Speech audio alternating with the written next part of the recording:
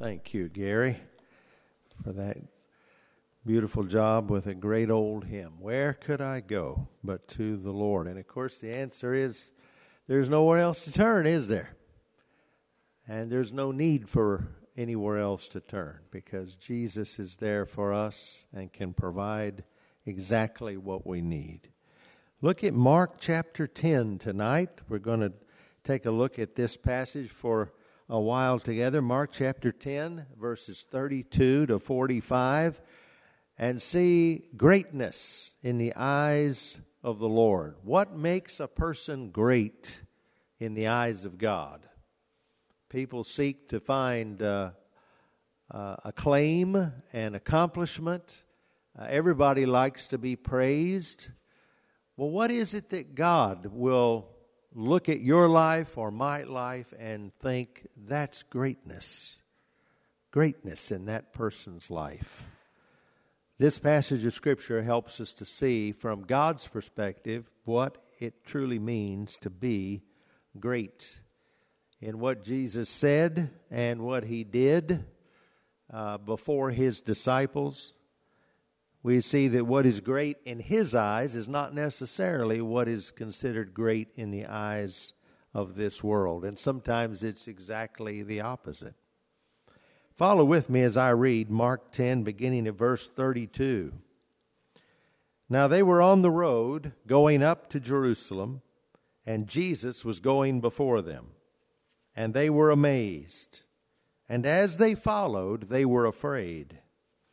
Then He took the 12 aside again and began to tell them the things that would happen to Him.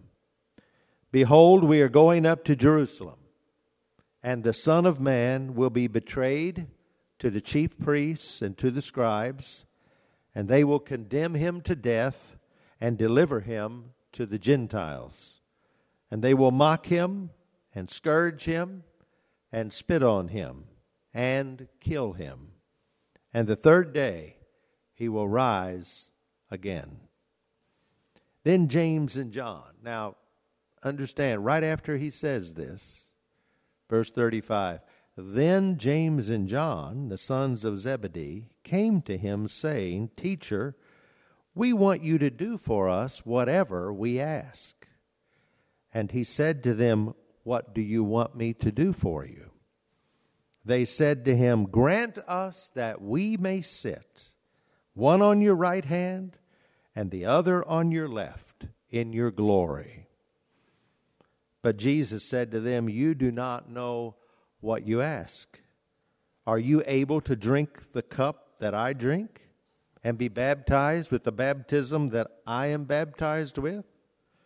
They said to Him, we are able. So Jesus said to them, you will indeed drink the cup that I drink, and with the baptism I am baptized with, you will be baptized. But to sit on my right hand and on my left is not mine to give, but it is for those for whom it is prepared. And when the 10 heard it, they began to be greatly displeased with James and John.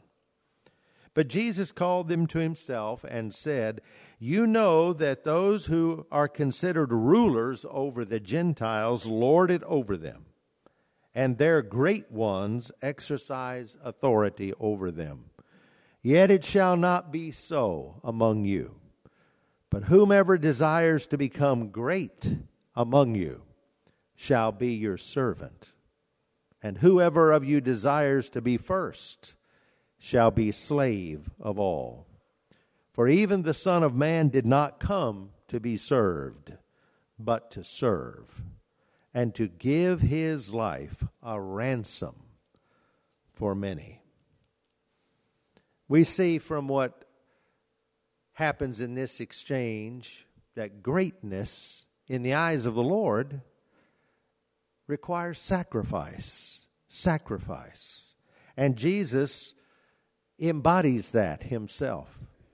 He did that Himself. And if you look in verses 32 to 34, we have an incredibly detailed statement here by Jesus before He ever went to Jerusalem and was arrested and endured all the things leading up to the cross, he gives just almost a blow-by-blow account here in a short paragraph of what was going to happen. This is perhaps the most detailed statement by Jesus ahead of time of what would happen that week that we called the Passion Week, the week of his arrest and betrayal and all the trials that he went through, and then, of course, the horrific scourging, and then dying on the cross, leading up to the great resurrection from the dead. Sacrifice. Jesus tells them that he's going to sacrifice. He's going to, in his own life, experience these horrific things, all for the purpose that he might bring eternal life to those who believe in him. The disciples were struggling with who is Jesus exactly. They certainly knew he had great power from his miracles. They knew that he had the power to do what no one else could do. And right on the heels of this statement of Jesus, of what was going to happen to him, I mean, imagine how sobering that would be to hear Jesus say, I'm going to go to Jerusalem. I'm going to be betrayed. I will be mocked. I'll be spit upon. I'm going to be scourged. They're going to kill me. And the third day I'll rise again. Right on the heels of that, it's like James and John didn't hear a thing he said. They were in their own little world. They were focused on what they wanted. In fact, in verse 35 it says, the sons of Zebedee came to him saying, Teacher, we want you to do for us whatever we ask. What a statement of human nature. I mean, that's it. That's us. That's human beings in a nutshell. God, we want. God, I want. We want you to do for us whatever we ask.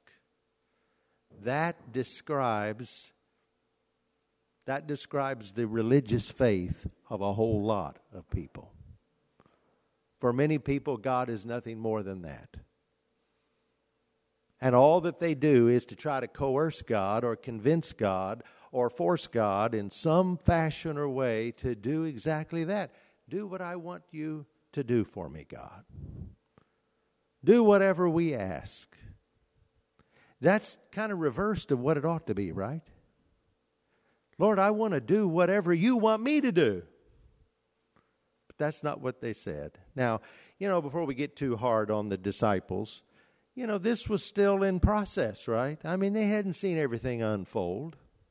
If anything, bless our hearts, right? I mean, look at us.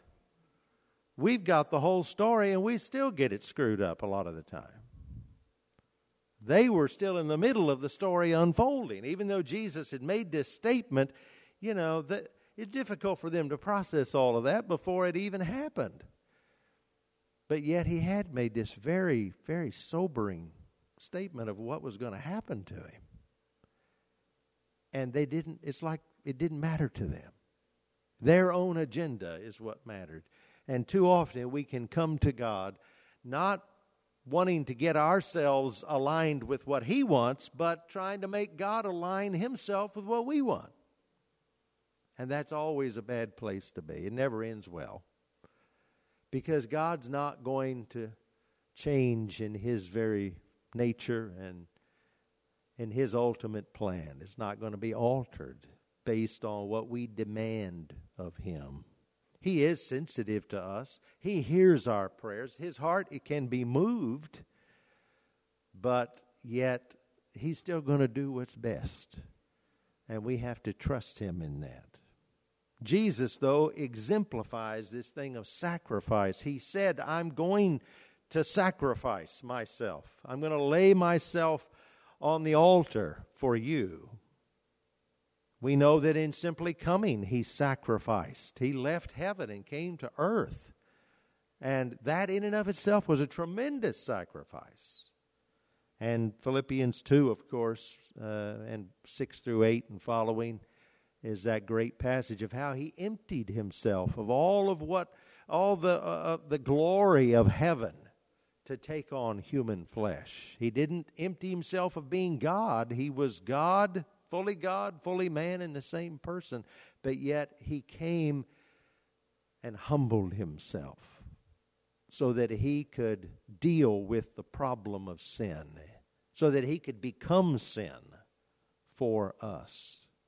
We are also called to sacrifice, to lay our lives down before the Master and to let him use us for his glory. Now, Matthew 20, verses 20 and 21 also gives this account, and it adds a detail and makes it even more pathetic, the whole thing, the whole scene, more pathetic, because their mother accompanied them and spoke first in the Matthew 20 account, asking this of Jesus. So James and John come, and their mother asking Jesus when he comes into his glory. And of course, I think they're thinking of an earthly kingdom. They thought, well, look at all this power Jesus had. It's just a matter of time. He's going to set up an earthly kingdom. He's going to be greater than King David was. And we want to get in. We want to be a part of that power. We want to be on the inner circle. So, Jesus, please let my boys, one sit on your right hand and one on the left. And, and then they chimed in along with that too. They reiterated what their mother asked for. John MacArthur said, ignoring the Lord's repeated instruction that he was going to Jerusalem to die, the disciples still thought the physical manifestation of the kingdom was about to appear and were busy maneuvering for the place of prominence in it. James and John are mentioned here, but later it says the other disciples were very displeased with them. Now, maybe because they thought they were way out of line, or maybe because they didn't want them to get a greater position than they were going to get. The focus was not where it should have been. Because greatness in the eyes of the Lord is not about how high a seat you sit in. And Jesus makes that abundantly clear. It's about how much are you willing to sacrifice for the kingdom of God, for the cause, for the plan of God. Greatness takes service too. Jesus is our example of service. He taught it, he lived it, he did it. And he calls on us to serve. I have to say, unfortunately, even among Christians and sometimes Christian leaders, there's an awful lot of pride.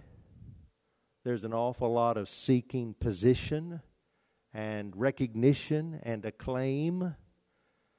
And sometimes people sound a lot more like James and John here than they sound like Jesus. And that should not be so. We as followers of Christ, it's not about us. It's about him. And we need to humble ourselves before God and be willing to sacrifice, be willing to serve. We're called to service because if we're followers of Jesus, that's the example that he gave to us. Jesus says to them when they say they want this great position of authority, you don't know what you ask. And then he said to them, are you able to drink the cup that I drink?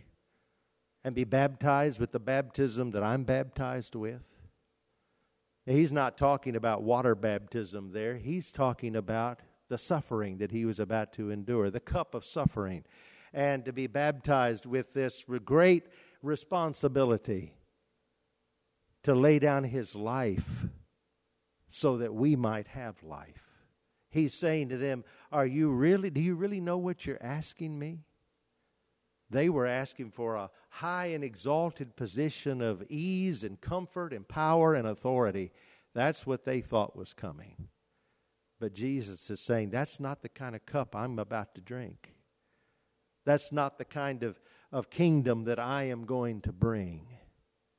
He was going to bring a kingdom in the hearts of those who believe in Him, based on what He was about to do, and that was to lay down His life to pay for our sin. Greatness in the eyes of the Lord requires selflessness, not selfishness. They were displaying a selfish motivation, and Jesus was the exact opposite. He was displaying selflessness. He was coming not to do what He needed, but what we needed, to put others first and to give His life for us. He calls us to be selfless. And that is the example that we have from Him. How can we be selfless? Well, don't call attention to yourself. Don't put your comfort and your ease and your position first. Put what is needed for the glory of God, for the expansion of the kingdom of God, and for the salvation of others. That should come first. That's what Jesus did. And that's what we're called to in the life that we live. Lifting up Christ that others might come to know Him. Godly greatness is different than greatness in the world's eyes. You see it no more clearly than right here in verses 43 and 44. Jesus uses two Greek words for service here. The first is diakonos, where we get the word deacon from. Verse 43, yet it shall not be so among you, but whoever desires to become great among you shall be your servant. Servant, the word diakonos. It's a word that means to wait on tables, to serve others. Not to be served, but to be one who is serving. That's greatness in the eyes of God. And that is what He says. If you would be great, become a servant. Wait on others. Let God use you to be His blessing in the lives of other people. And then He uses a second word in verse 44. It's the word doulos, which is a word for slave. Not just to wait on others, but to be a slave, to be willing to humble yourself to that extent. And whoever of you desires to be first shall be slave of all. So He uses two very strong words here to say greatness is about selflessness, and that is the opposite of what many in our world would say. Too many in our world are like He describes there in verse 42. Jesus called them to Himself and said, you know that those who are considered rulers over the Gentiles do what? Are they servants? Are they willing to be a slave? No, they lord it over them. And their great ones exercise authority over them. We've all experienced somebody like that, right? Someone who gets a little bit of authority and they can't handle it. And that's where we use that phrase often. Oh, he lords it over everybody, right? To get just a little bit of power or position or authority, and it goes to their head, we say. And they lord it over people. In other words, they just make people miserable because they just try to grind people into the dirt. They try to use people to get everything they can out of them. They give nothing. That is not greatness in the eyes of God. Now, you may be in a position where you have authority over people, and there's nothing wrong with that. But use that authority the way God wants you to. Be just. Be kind. Do all that you can to help people, to be a blessing, using the authority you have in the way that God would have you to use it. Jesus certainly had great authority, didn't he? He had authority over everything. And yet he came to be a servant. And he used that authority to bring life for those who needed it so very much. Godly greatness is different than greatness in the eyes of the world. Sometimes even the world recognizes this. Once in a while, you'll hear a story about somebody who treats people well and is a servant leader. Sometimes you hear the phrase used. So sometimes even the world is impressed by this. But it's not natural. It's something that God would produce in us, to be a servant of all. And of course, godly greatness has a different purpose too.